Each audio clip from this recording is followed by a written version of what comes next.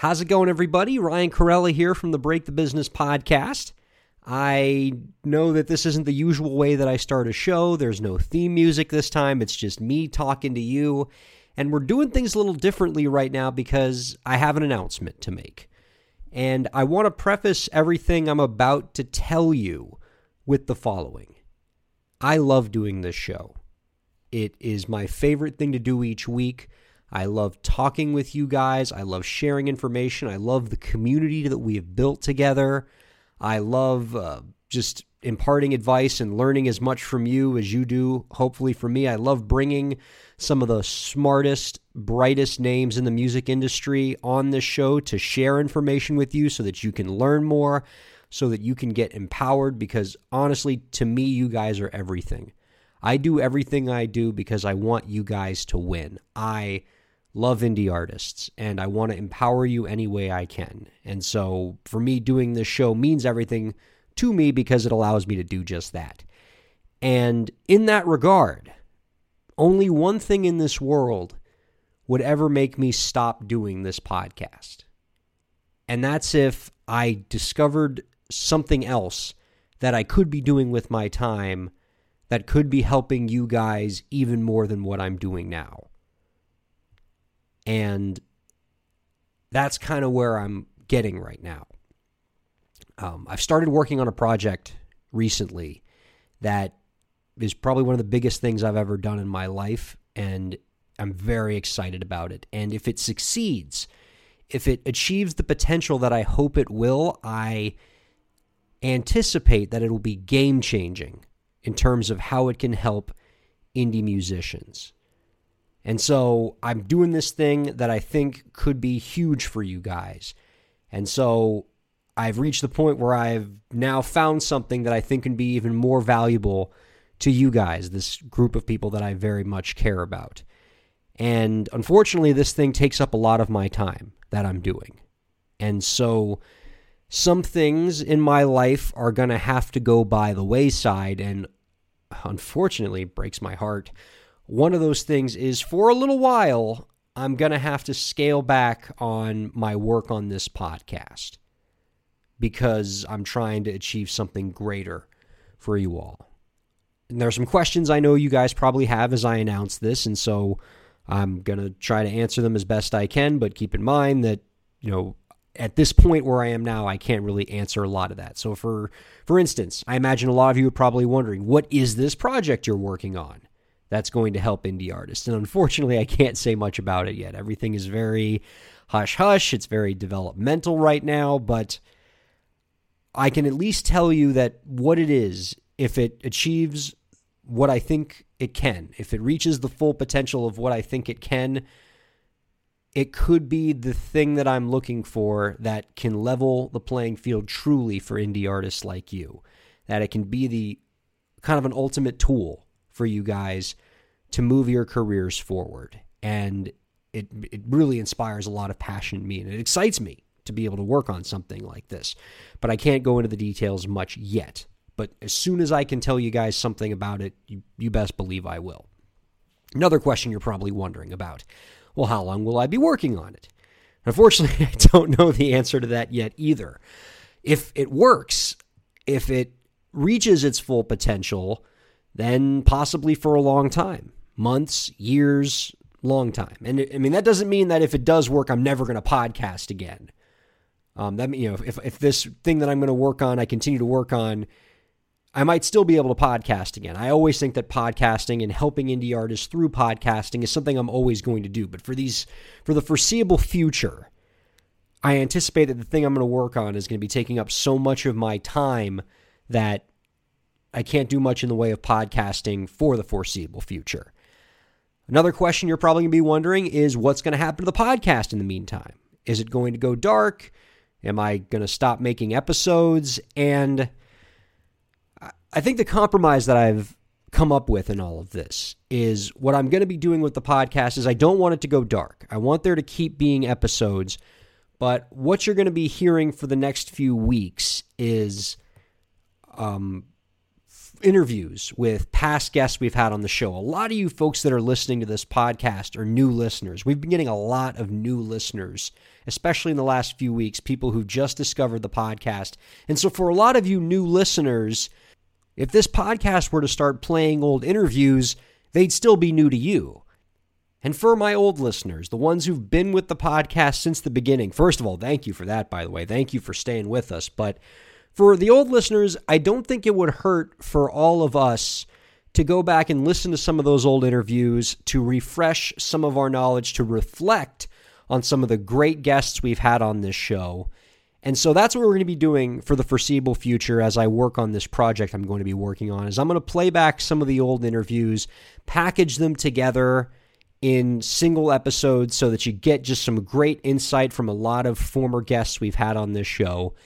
And once I have some updates about this project, I'm going to let you know. I'm going to keep you posted. Follow me on Twitter at RyanKair. I'm going to tell you everything I can. But if I don't see this through, not only will I regret it, but I feel like I could miss out on creating something or helping to create something that's going to be valuable for a lot of you guys. And look, the whole thing could blow up in my face. You know, I'm going to take a shot at it, but maybe this project doesn't go anywhere and I come back to you guys in a few weeks and we keep doing the podcasting thing, and that's just fine. But this seems like too exciting of a project and too potentially valuable for all of you for me not to see this through. So I hope you can bear with me while I work on this. And, you know, let's still keep in touch. Keep talking to me on Twitter. Keep letting me know what's going on in your careers. I don't want to just disappear forever and ever. I want to keep in touch with you guys because you do mean very, very much to me. But in the meantime, I hope you enjoy some of these old interviews we've done. I really enjoyed talking to some of these people. I've gone through the trouble of sort of picking out some of my favorites that we've done in the 129 episodes of this podcast. I've picked the ones that I think are the most informative, that are the most evergreen in terms of the value of their content. I'm not going to pick interviews that are sort of dependent on a certain point in time. These are going to be more timeless in their value to you, and I think you're going to enjoy these folks a lot. So the interviews I've picked for this week's episode are Suzanne Polinsky, the rock star advocate. She's going to talk to you guys about self-care and time management. And then after her interview, we're going to play Bruce Wawrzyniak, great podcaster, great music industry mentor. He's going to talk to you guys about how you can get more bookings for your shows. So really valuable content that's going to help you guys move your careers forward, and I'm happy to bring it to you. And again, thank you all for sticking with this podcast, for being such loyal listeners. And I only hope that in the work I'm going to be doing for the next few weeks that I can really deliver something that's going to be valuable for you guys and is going to help you guys out a lot. All right, here we go. Rockstar advocate Suzanne Polinsky coming up on the Break the Business podcast. Ryan here from the podcast. Shameless plug time. My new book, Break the Business, Declaring Your Independence and Achieving True Success in the Music Industry, is now available in paperback and an ebook. The book talks about how you can be your own boss in your music career and take control of your content creation, promotion, distribution, and fundraising. Get your copy on Amazon by searching Break the Business. It's a nice read for musicians and the people who love them. That's Break the Business, Declaring Your Independence and Achieving True Success in the Music Industry. Thanks very much for your support.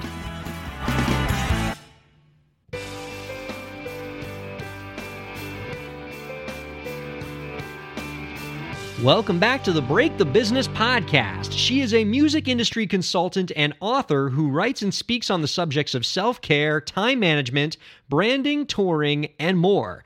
You can find out more about her services and her many artist development resources by visiting www.therockstaradvocate.com. Ladies and gentlemen, Suzanne Polinsky, the Rockstar Advocate, is here on the Break the Business podcast. Welcome to the show. Thank you so much for joining us. Thanks so much for having me. This is great. I'm excited to have you on, but first things first, what do I call you? Is it Suzanne, the Rockstar Advocate, Ms. Advocate? Where are we going with this? Most people just call me Suze. Suze, I like that. Oh, it sounds like sort of a my friends call me Suze sort of thing. Can I? Exactly. I love it. All right, I'm going to just kind of be your friend then. I'm just going to go right with the Suze. I like it. For the folks who don't know a lot about you, you're a music industry consultant, and frankly, you must be a pretty dang good one because I've had multiple listeners request or perhaps demand that I have you on the show to interview you. So there we go. But you do a lot of work with artists at all career levels. You help them get organized. You help them get their focus in the right place. You get their careers moving forward. But with you, I want to start at the beginning, because your journey to your current stage in life seems like a pretty interesting one. You've worked for labels. You have a psychology master's degree. Can you walk us through some of the big highlights in your career journey that got you to where you are today as the rock star advocate? Oh, goodness. So, yes, I've had many different jobs, all while still, keeping my foot in the music industry. So I started off at Drexel University. I got my undergrad in music business. We were the first graduating class for that particular major. So we got to shape a lot of what that looked like, and that was a lot of fun. We also started Mad Dragon Records, a record label under Drexel that still runs today. And yes, I started off with the major labels, but then I left to go be a paralegal at a law firm because I thought I wanted to pursue copyright law. And I did that for about 5 years, and it wasn't even in music. It was actually mainly trip and fall situations. But I learned a lot about writing contracts and a lot about what to do and not do when getting involved in contracts. So that was a really great education. And I had a side business at the time. I was a consultant where I wrote bios and EPKs and did social media marketing plans and all of that stuff. But I hated it. I didn't really enjoy it. And so whenever I come to a standstill, I always look towards education. I always feel like you don't know what you don't know until you know it. So I went back to school and got my master's in psychology because that really interests me. I have to know what motivates people to do the things that they do. And once I was there, I realized I started putting the pieces together and found that this is how I could help artists, that I learned a lot about self-care, and I learned a lot about, again, what in marketing, kind of a deeper level of psychology of what gets people to invest in you and what gets people to really want to support you. And so I thought I could help musicians that way. And about 3 years ago, I started the Rockstar Advocate, and it's kind of been awesome since then. Yeah. I almost feel like you have two master's degrees, only because I feel like any career in the music industry gives you a strong background in abnormal psychology. We can 100%. But I really enjoy the Rockstar Advocate resources. One of the things you write and speak a lot about, like you just discussed, is the subject of time management. We've been talking about it a lot the last few episodes because I think all musicians, regardless of your genre, regardless of kind of how you're approaching success, we all want more hours in the day. And back on episode 99 of our podcast, we spoke with Cheryl B. Engelhardt, who's a big fan of yours, by the way. I'm a big fan of hers. We're besties in this whole industry. Yeah, delightful. She's my girl. Well, there you go. Well, your girl spoke a lot about her own thoughts on time management, and she talked about how every Sunday she sets her calendar at the beginning of the week and sets clear goals for how she wants to accomplish each day, which I thought was a really cool kind of tip. And I figured now that I got another time management expert on here, what are some tips that you have for artists and how they can manage their time better? Yeah, absolutely. I love that episode with Cheryl, and she gave some really great tips. I think what I like to do personally is to time block. So while I also do every week, usually on a Sunday or sometimes it's the Friday before, I look at my week and I see what I want to accomplish. But what I like at the start of every month is to try to time block. So for instance, let's say you've got certain things like Cheryl, for instance, she's a composer, but she's also a consultant and a coach, and she also writes her own music and does many different things and gives lessons to other people. So, you have all those different blocks of time, and within those blocks of time, you want to accomplish different things. So what I'm a big proponent of is monotasking, which is the opposite of multitasking, because science tells us that multitasking is impossible. And while some moms out there, I'm sure, are able to do it because they're superheroes, when it really comes down to it, if one of the tasks is not automated and not on autopilot, like say making dinner or something like that, the other task you're doing is going to suffer. So you can't really, our brains aren't built to put our focuses in more than one thing at a time. So with monotasking, the way that this works is, let's say I take my Monday and I say, okay, I'm going to have 2 hours in the early part of the day, and that's going to be for business development. And then I'm going to have 3 hours in the afternoon, and that's going to be for clients. And then 2 hours at night, and that's going to be dedicated to, working on this project that I'm trying to, whatever project I'm currently working on. So then each week when I go to put my tasks in, it just becomes a very easy drag and drop where I know, okay, well, what do I need to develop in my business right now? Maybe I'm working on my money mindset. Okay, I'm going to dedicate the first 2 hours of that Monday to money mindset. So the task can change, the focus can change, but that's that time that I've given to business development so that I know every week I've got time set aside for that. And what that does is when things start to feel less urgent, right? We walk around with like our shoulders up to our ears and we're all tense all the time, and an email comes in and we drop what we're doing to get to the email. And really, we do that because we're afraid that we're going to forget it or that there won't be time for it.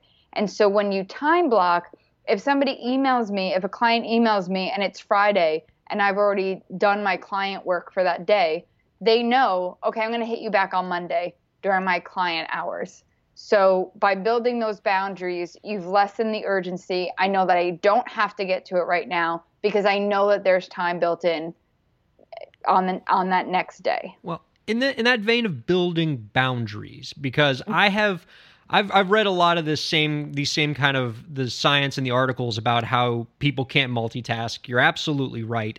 But I feel like particularly in the last few years, it's become harder and harder for all of us to not multitask because, right, the temptations to just check your Facebook, check your Twitter, check your email.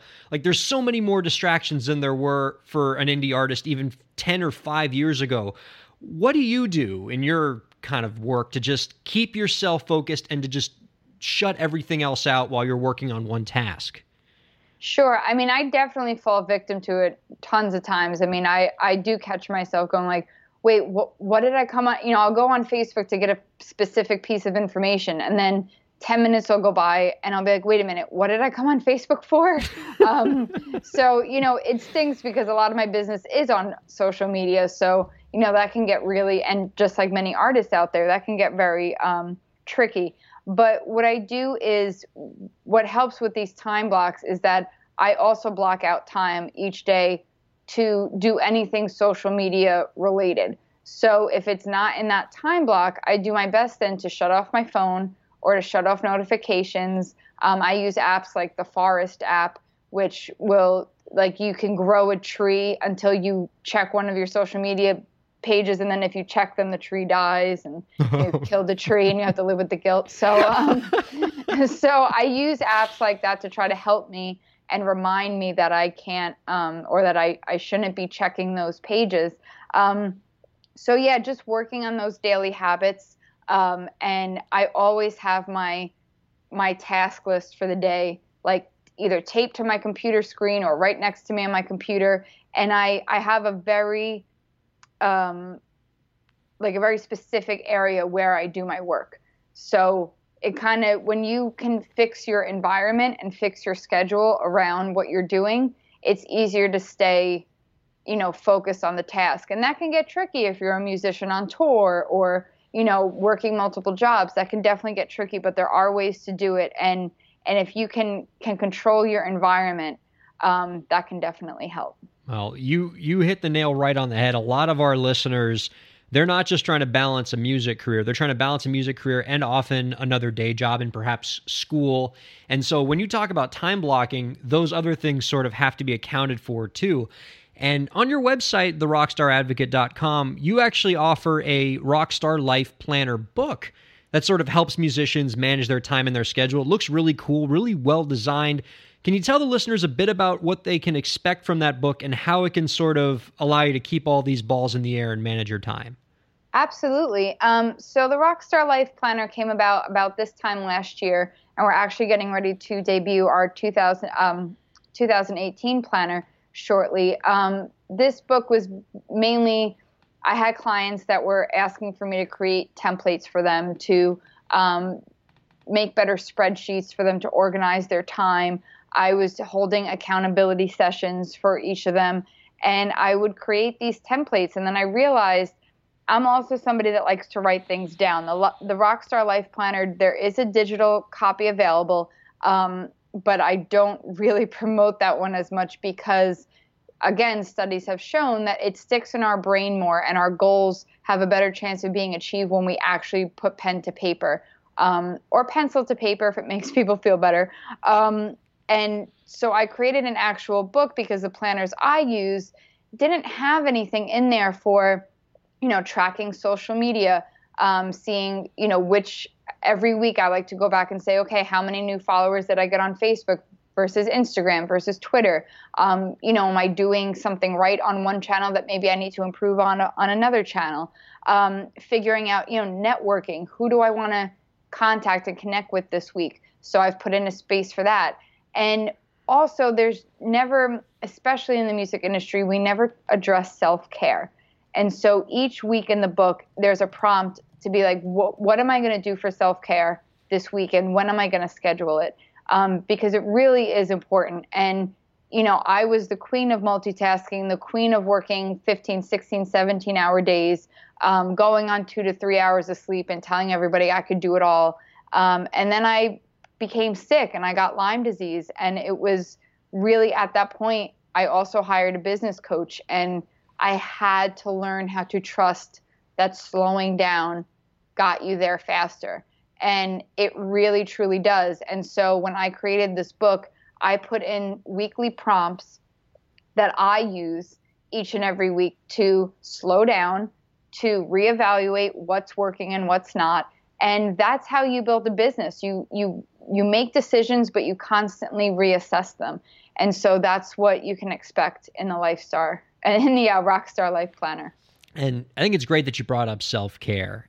And really, time management and self-care sort of feed into each other. And often, Yes. I would say, lapses in taking care of yourself can often be a symptom of poor time management. So it's a nice little transition for us here, because this is something you write and speak a lot about. And it's something that we care a lot about on this podcast, because when you're trying to run an indie music career and possibly also trying to have a second job and, run the rest of your life, it's inevitable that you're going to, run into situations where you're not taking care of yourself as well as you should.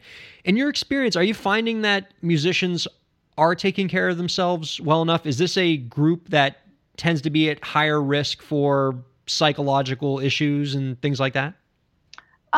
I don't think that they're higher risk for psychological issues. They're at a much higher risk for self-medicating. When I started the Rockstar Advocate, I started promoting myself as a therapist, right? Because I had my master's. Legally, I was allowed to open up shop as a therapist and counsel people. But I wasn't getting anybody. Even former clients that I had as a consultant, they were like, oh, thanks, but no, I'm good. Even though I knew these people very well, and I knew they're not good. They're anxious all the time. They're stressed out. They're not sleeping. People that I knew couldn't get on stage without having a few drinks beforehand. And, it's fine to go, have that release and go enjoy yourself. But when you can't do something without something else to, help you out, that's a red flag. And so I realized people didn't want to hear therapy. So I use the term mindset coach. But we are in an industry that, number one, sleep shames, which is really awful. So, I can't count how many networking things I went to from 18 years old to present day, where I still hear people say, oh, I got, 2 hours of sleep. And then somebody says, well, I only got an hour and a half. And they said, well, I got 2 hours of sleep, but it wasn't solid 2 hours. So it's basically like no sleep.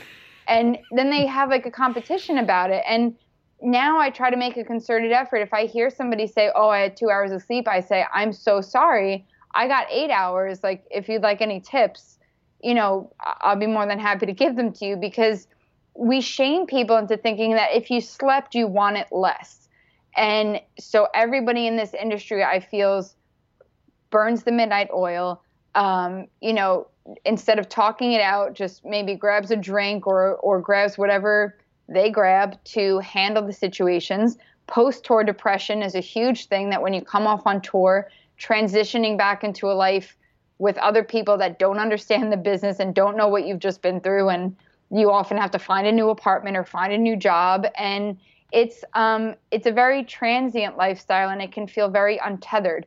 And so, to answer your question, a very long-winded answer is that I do feel this industry kind of sets you up to fail in a lot of ways, and without a good support system, it can be very hard to get past that. Well, in terms of getting past that, I want to kind of unpack this term self-care, because it sounds to me, and again, you're the psychologist here, that it can encompass many different things. You talked about getting enough sleep. You talked about, just making, slowing down your work, not trying to put as many hours in the day. You talked about avoiding, substances and you're not drinking to excess and things like that. What are some other things that we can kind of fit under this self-care umbrella, little things and big things? Yeah, absolutely. I mean, anything from exercise to spending time with friends and family, people that make us feel good. I mean, a lot of people think self-care is just, naps, like, I have to take a nap today for self-care. But it's reading, it's giving whatever makes you feel good. People get so caught up and they say, well, my music makes me feel good, so I'm just going to dedicate my entire life to it.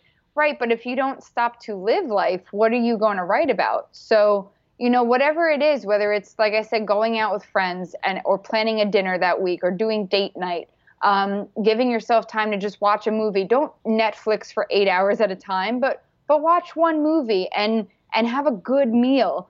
And, whatever that is, it's just making time to say that you matter. It really, self-care is the oxygen mask principle. So if you've ever been on a plane, it's when they say to you, if the oxygen mask dropped down, put one on yourself before you help somebody else. So that to me just helps all excuses go out the window, because if you say, well, I have kids, they need me, or I have this career, it needs me, or I have people that depend on me. Okay, great. That's even more of a reason to ensure that every day you're doing something for you, because if you deplete your energy, what good are you to other people? It would be great in this industry if we could sort of bring about the mindset amongst everybody that downtime is as much a part of achieving your goals as actually actively achieving your goals, that it's all working toward the same purpose. And if you don't get enough downtime, it's ultimately going to adversely affect your ability to achieve your goals. It would certainly make me feel less guilty about watching Netflix. It's like, this is self-care. I mean, I think even more so in this industry, it's more important than others because it's such a creative industry that, it's very depleting. Somebody that maybe works with numbers all day long and they crunch the numbers and that's what it is. And that's the end of it. But when you're pouring your heart out into your music, or you're a manager and you're putting it all out there for the sake of someone else's music, it's very emotionally draining. So, and we do work longer hours than a lot of other people. So to expect that you don't need the same, if not more, time for yourself after that is kind of bonkers to me. And I imagine the additional challenge for musicians is you are also working when everybody else is having a good time. Right. And so like, most people are like, oh, you know what I do to relax? I go out on Friday night. Well, it's like, well, that's great. I work on Friday night and Saturday night. But all the more reason to, find all your opportunities to self-care wherever they are. And I imagine most of the people after listening to you now and I feel soothed listening to you. I think a lot of people are got to be interested in the consulting services you offer at therockstaradvocate.com.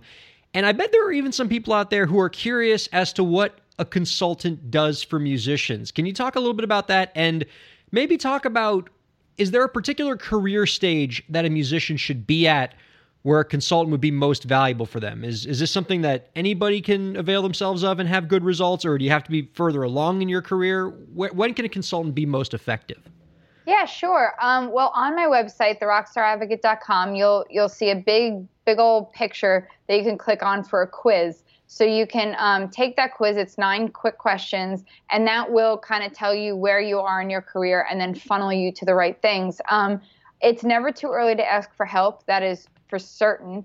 But it also depends on the budget and the type of work that you need. I mean, I've had newbies in the industry come to me and they've got money, but there's nothing for me to really work with on them. So, I tell them, well, take a look at my ebooks or the Rockstar Life Planner or some of my video courses, because, you need to, I can't just come in, even if you have the money, if there's nothing really to manage yet. It's just like a manager or a booking agent, where I say to people, do what you can on your own first and read up on things and educate yourself. And then when it becomes too much for you to manage, or you're clearly in the dark about something, then that's where you go to seek help and figure out where that help is. My help comes in when you're just not getting anything done. You cannot manage your time at all. You feel completely overwhelmed with what's on your plate, whether it's with your career or your personal life or both. And if you don't have a budget for it, I have a group program, which is very extremely affordable. And, you get access to me along with a group of other musicians. And, we can work that way. Like I said, I have video courses. And then I do have one-on-one sessions. I also have pay what you can calls. So for 30 minutes, you pay what you can, and I call them pick my brain calls, so that you can just get some answers that will get you moving in the right direction. So, whether it's me or somebody else, it's never too early to ask for help, but don't throw your whole life's investment into, getting minute by minute, retaining somebody around the clock just because you're scared to try it yourself. Really wait to that point where you're just like, no, there's enough movement happening here where somebody else needs to step in. That's fabulous. I appreciate your candor and your insight there. For those of you who want to reach out to Susan, talk to her, you can find her at Rockstar Advo, YouTube, Instagram, Twitter, and Pinterest. And of course, check out therockstaradvocate.com. And if you go to therockstaradvocate.com/planner, you can check out that fantastic planner she's offering.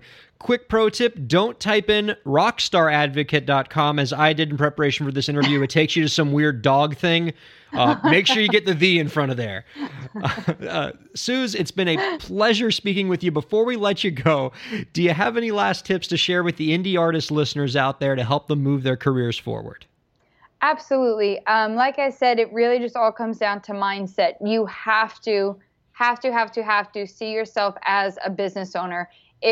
Even if you hire somebody else to carry out a certain thing for you, make sure you understand at least the basics of what it entails, because the buck stops with you, and you have to step into that role as a business owner if you want to make a real career in this industry. Hell yes. Be at the top of your pyramid. The Rockstar Advocate, everybody, Suzanne Polinsky, thank you so much for joining us this week.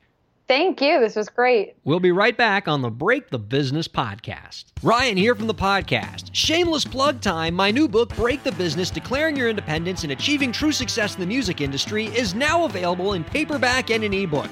The book talks about how you can be your own boss in your music career and take control of your content creation, promotion, distribution, and fundraising. Get your copy on Amazon by searching Break the Business. It's a nice read for musicians and the people who love them. That's Break the Business, Declaring Your Independence and Achieving True Success in the Music Industry. Thanks very much for your support.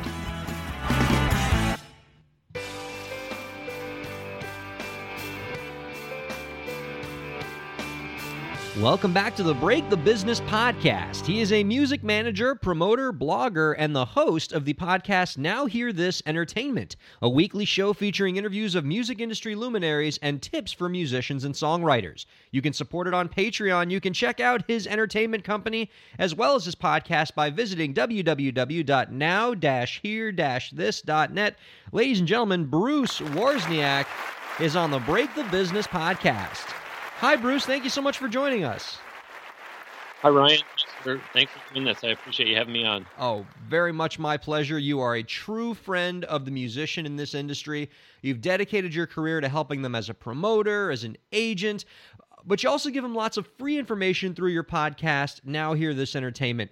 Can you walk the listeners through the broad strokes of your career that got you to where you are, where you were to what you're doing now? Sure. Honestly, the music portion of it evolved from having had an entire career in, I'll just call it promoting, really public relations, some might say marketing, but really covering kind of all the different areas of what I call communications, which is public relations, media relations, marketing, the web, and social media. And when I relocated to the part of Florida where I'm in, I was working for a non-music employer, and we needed a singer for an event, and just really kind of fell in love with the voice of a girl that I was hearing in church on Sundays, to the point where I just approached her just out of the goodness of my heart, wanting to help, because I said, if you sing outside of church, more people should know, because you have a great voice, and I want to do what I can to help. And she kind of misinterpreted it, thought that it was a sales pitch, and right away got up her defense as, no, my dad helps me. Thank you anyways. And I don't want to say the more I persisted, because it was just kind of a friendly once in a while, like, hey, I'm still around. If you want my help, this is what my background is. And I think really the dad, Ryan, I think the dad probably coaxed her into saying yes. Like, I don't know what I'm doing. I'm just a realtor. Let this guy help. He's got the promotions background. And so we started having some success. And eventually I thought, this is something I can turn into a business, because it was really just, like I said, applying all of the skills I already had just to a different industry. And when I had success with her, I decided I'm going to make a business of this, found another client, started having success with her, and it really just continued to grow. And here we are all these years later, and continuing with Now Hear This, and of course, as you mentioned in the intro, with the Now Hear This Entertainment podcast. Yeah, it's a common story I hear with a lot of folks who are involved in the industry in one way or another, that they already achieved success and built their professional bona fides in whatever area they're in outside the industry, and then they just get bit by the music bug. And there's something about helping creative people reach out to the world and spread their craft with the world that can be very enriching as a professional work. And I guess that just led quite smoothly over to the podcast, which you have been doing for over 3 years. You're on episode 175. Congratulations. That sounds completely insane. I can't even, we're on 90 over here, and I just can't imagine. Oh my God, that's, but. Well, 90 is nothing to sneeze at. I was talking to someone yesterday, and we were kind of talking about somebody who sort of thinks maybe they might possibly perhaps want to think about, doing a podcast. And the person I was speaking to said they'll end up doing 4 episodes, because unfortunately, some people, I think, podcasting is great, and the industry has gotten a whole lot bigger than I think people realize, especially those of us on the inside who are podcasters, and we know how much is truly involved. But at the same time, for those on the outside, I think they get a little too intimidated, and all of a sudden they do give up after 4, or they put out 1 and they say, oh, this is great, I'm going to get better at it. And then it's like, we're still waiting for episode 2. Right. And at least with podcasting, you just have to get the reps. You have to keep doing it, and you have to learn as you go. And I think that's sort of a good metaphor for a lot of things that happen in the music industry. A lot of artists are afraid of putting anything out there until they think that they have their skills at 100% perfect, until they've mastered everything completely, and they never actually get started. It's just kind of a paralysis by analysis, when really what I've seen, and correct me if you've had a different experience with this, that for many artists, the best way to get better and to move your career forward is just to get out there and do it. Even if you think that what you have isn't completely perfect, you learn as you go. Exactly. And the recording studio where I do my podcast every week, that fellow there has said for years the expression that you used, which is get the reps. And he says it from the standpoint of what you're talking about, performers. I mean, yes, it applies to podcasters too. But, I always say that I can find a handful of reasons why just getting out and performing is worth it. And I'm talking about a handful of reasons that I don't even get as far down on the list as getting paid. And one of them is getting the reps. Another is that if you're a songwriter and you sit at home and you write all these terrific songs, or these songs that you're not sure if they're terrific or not, well, the only way you're ever going to find out if anybody's liking them or not is to get out and play them somewhere. Not to mention things like, by getting out, you get some new pictures, you get some new video. Obviously, there's the age-old, you never know you never know who might be in the crowd. I mean, the list goes on of, and yes, obviously it's a chance to get paid. But people who do say, I'm not ready yet, or I just need to this, or I just need to that, just get out there and play, would you? Well, I'm a firm believer in the fact that, the great people, they do things before they're ready. I think the best piece of advice I've ever gotten in and out of the music industry, just life advice that I share with as many people as possible, is sometimes if you wait until you're 100% ready, to take an opportunity, you're going to lose that opportunity to somebody who's 80% ready and is willing to learn the rest on the job. Yeah, I like that. I like that. And I go to some I don't want to call them networking events, but just to advance the conversation, we'll use that expression. And there's someone who runs these that oftentimes as an icebreaker, he'll say, okay, at your table, introduce yourselves to each other and answer the question, what is the best piece of advice you've ever gotten in business? Not necessarily in life, but just in business. And the one that I always recycle is I used to work for a guy who literally would travel halfway around the world to sit in a meeting for 3 hours and then come all the way back. And he would say to us, the reason that I do that is because if you're not there, they're not going to remember who you are. So your company, your business, your brand is going to be forgotten about if you don't show up at these things. And it's, it's really the old adage, out of sight, out of mind. And so same thing, if you're not out there performing, if you're not putting your music out there, you have no basis to sit there and wonder why you're not getting these opportunities. It's because you're not putting yourself out there and everyone has forgotten who you are. Absolutely. And building on that, I'd love to talk even more about taking advantage of opportunities, specifically in the realm of booking gigs, tap into that part of your background a little bit. If an artist approached you and said that they were having trouble finding good gigs for themselves to perform at, like, oh, my music is great, I just can't find, places to perform. In your experience, what are usually the most likely reasons that they're having trouble, and what can those artists usually do to improve their prospects? Well, for openers, I would tell them, welcome to the world of music. Everybody's having trouble getting gigs. So I think in some cases, even though it sounds a little tongue in cheek, it is also, hey, cut yourself a little bit of a break. Don't be so hard on yourself because it really is difficult to book. So that being said, I would ask the person, take a step back and look and see, what is your approach? For instance, are you only sending emails? Because if you are, maybe you should pick up the phone and call these places. Maybe you should walk in and visit the places, assuming that you're trying to get booked at local places. Another thing is, look at the types of places that you're trying to get booked at. Because if you play rock and roll and you're trying to get booked in a jazz club, I think I have a good idea why they're not booking you. So it's also being realistic, and some of it, Ryan, is a good old dosage of humble pie.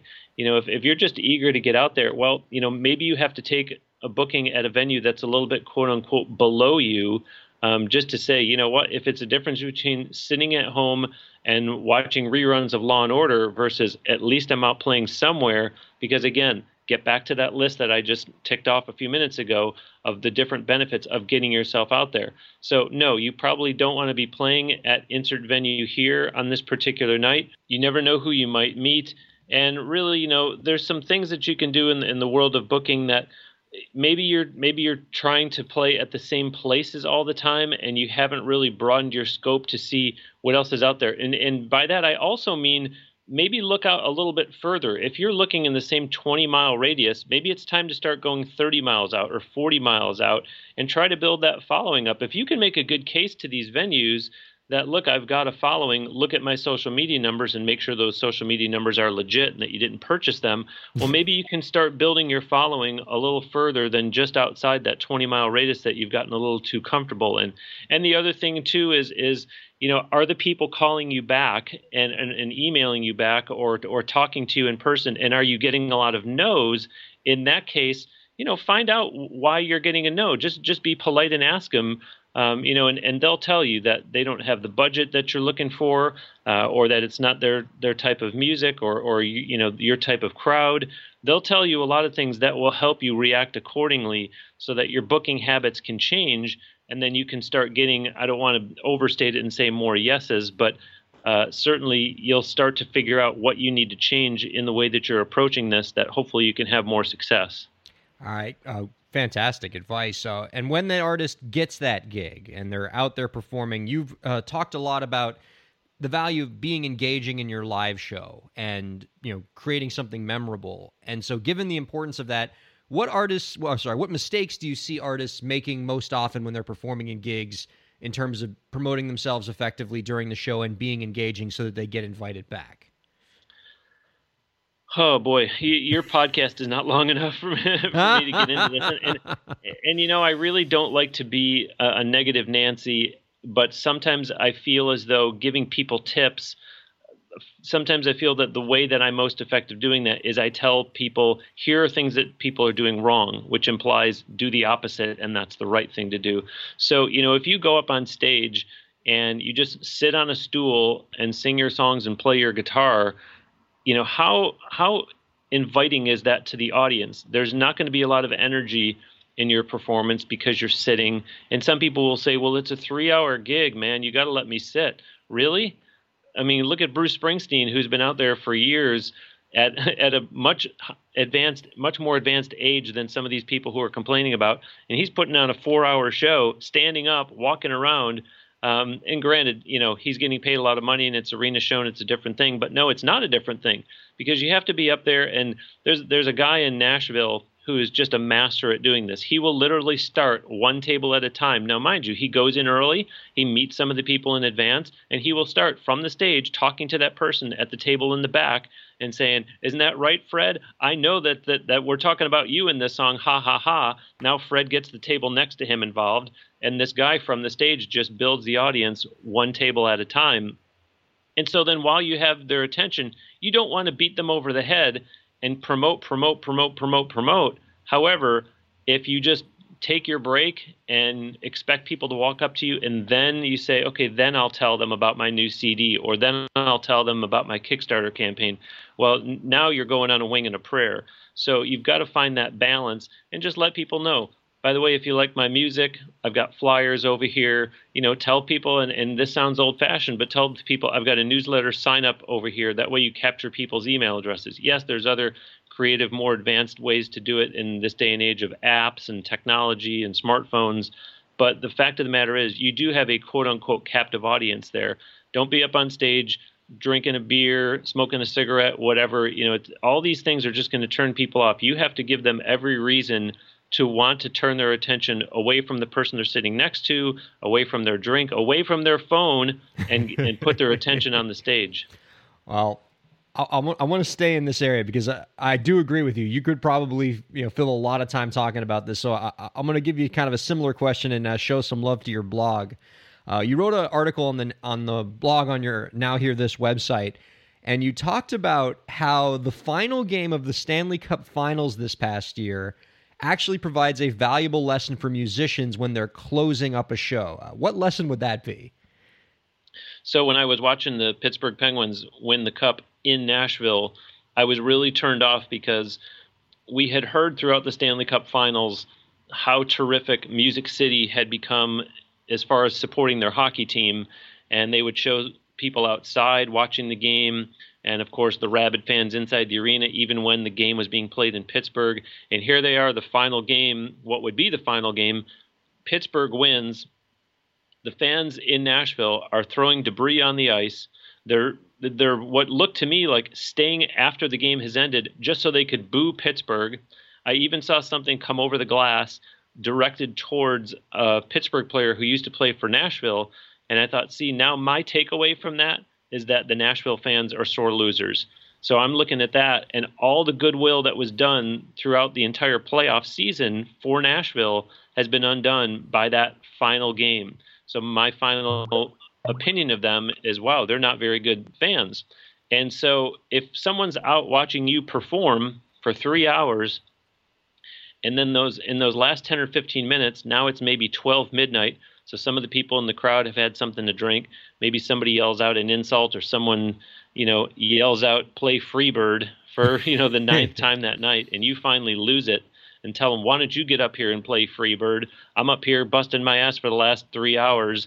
And, all of a sudden, this performance has been totally undone. All the good that you've done over those couple of hours, people are going to remember the next day, and they're going to be telling somebody, boy, I went to such and such a location last night. This person was performing, and wow, you should have seen what happened at the end. So never do they talk about what a great voice or what great songs or what a great set list. All of a sudden, it's just those final moments that they remember. So I say, the old save your best for last. I mean, if you've got a song that brings the house down, close with that song. If you've got and that could be something very, very emotional. I said in that blog, and I've said this before, you never know who might be in the crowd, just in terms of attendees. Never mind somebody who's going to do something for you, but there might be somebody in the crowd who's going through something very emotional in their life, good or bad, and just the right song might be what they really need to hear. And as much as you might get bored playing that same song show after show after show, you can't just go through the motions, because that might be the one that is going to bring a tear to their eye, and maybe have them approach the stage afterwards. And even if it's just a hug or the most heartfelt thank you you've got in a while, it's really going to be worth it. And it's going to reinvigorate you the next time you play that song. So you can't just put it on autopilot. And like I said, especially at the end of your show, just decide, I'm done. This person's been on me all night. I'm going to give it to them, and then I'm going to play my last song, and I'm out of here. And you're really demonstrative in a bad way. That's, that I was, like I said, I was so moved by that Nashville situation that's exactly what it made me think of music-wise. And you're saying the musicians probably shouldn't throw any catfish on the floor either? Maybe an octopus once in a blue moon, but well, those are the musicians in Detroit. Well, we're down in Miami, Florida here at the podcast, so we're completely okay with you throwing rats. That's all. Okay. You have an ebook series out now, the Bruce's Bonus Book, that provides practical tips for aspiring entertainers. Can you tell the folks a bit about that and where they can find it? Yeah, so if you go to brucesbonusbook.com, it's a 3-volume series. And volume 1 is just my own tips, but in volumes 2 and 3, I decided to also incorporate, as best as I could, a tip from a guest from an episode of my podcast. In some cases, the two may have something to do with each other, but it's probably just a coincidence. But, I know that musicians are constantly investing in equipment in their career, which is great. But I also think it's important to invest in knowledge and invest in tools, resources, because obviously you're not going to go sit in some continuing education class.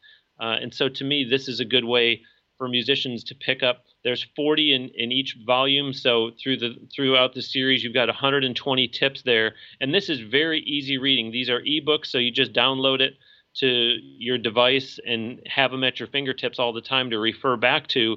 And Ryan, I'm not afraid to stand up in front of a room and say, some of this stuff may seem like common sense, but do a self-audit. If I'm saying something that you say, no kidding, well, look in the mirror and say, then why am I not doing it? So I have put a lot of work into these tips to make them, not really super obvious things, but some of them that are, I think, are just quite frankly cases of where people need a reminder of these things. That the story I always like to tell is the guy who contacted me and wanted to see if I could work with them, and I looked. They had a website and a Facebook, and on neither the website nor the Facebook did they have any audio or any video. Oh my God! And I thought, all? I thought, I asked him, how in the world do you expect any place to book you if they can't see what your band looks like when you perform or hear what you sound like? And he said, well, you just tell them that we're a bunch of guys that are in our 50s. We've been doing this for 20 years, so we're good. And I thought, no, it doesn't work that way. That can be the press kit, just that on an 8.5 by 11 piece of white paper. We're good.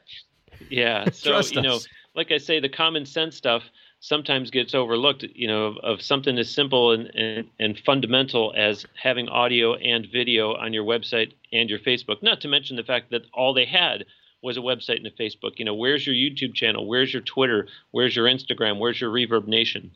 Right. And you can catch that at brucesbonusbook.com. Lots of great information from Bruce Wawrzyniak on many platforms, nhte.net, now-here-this.net.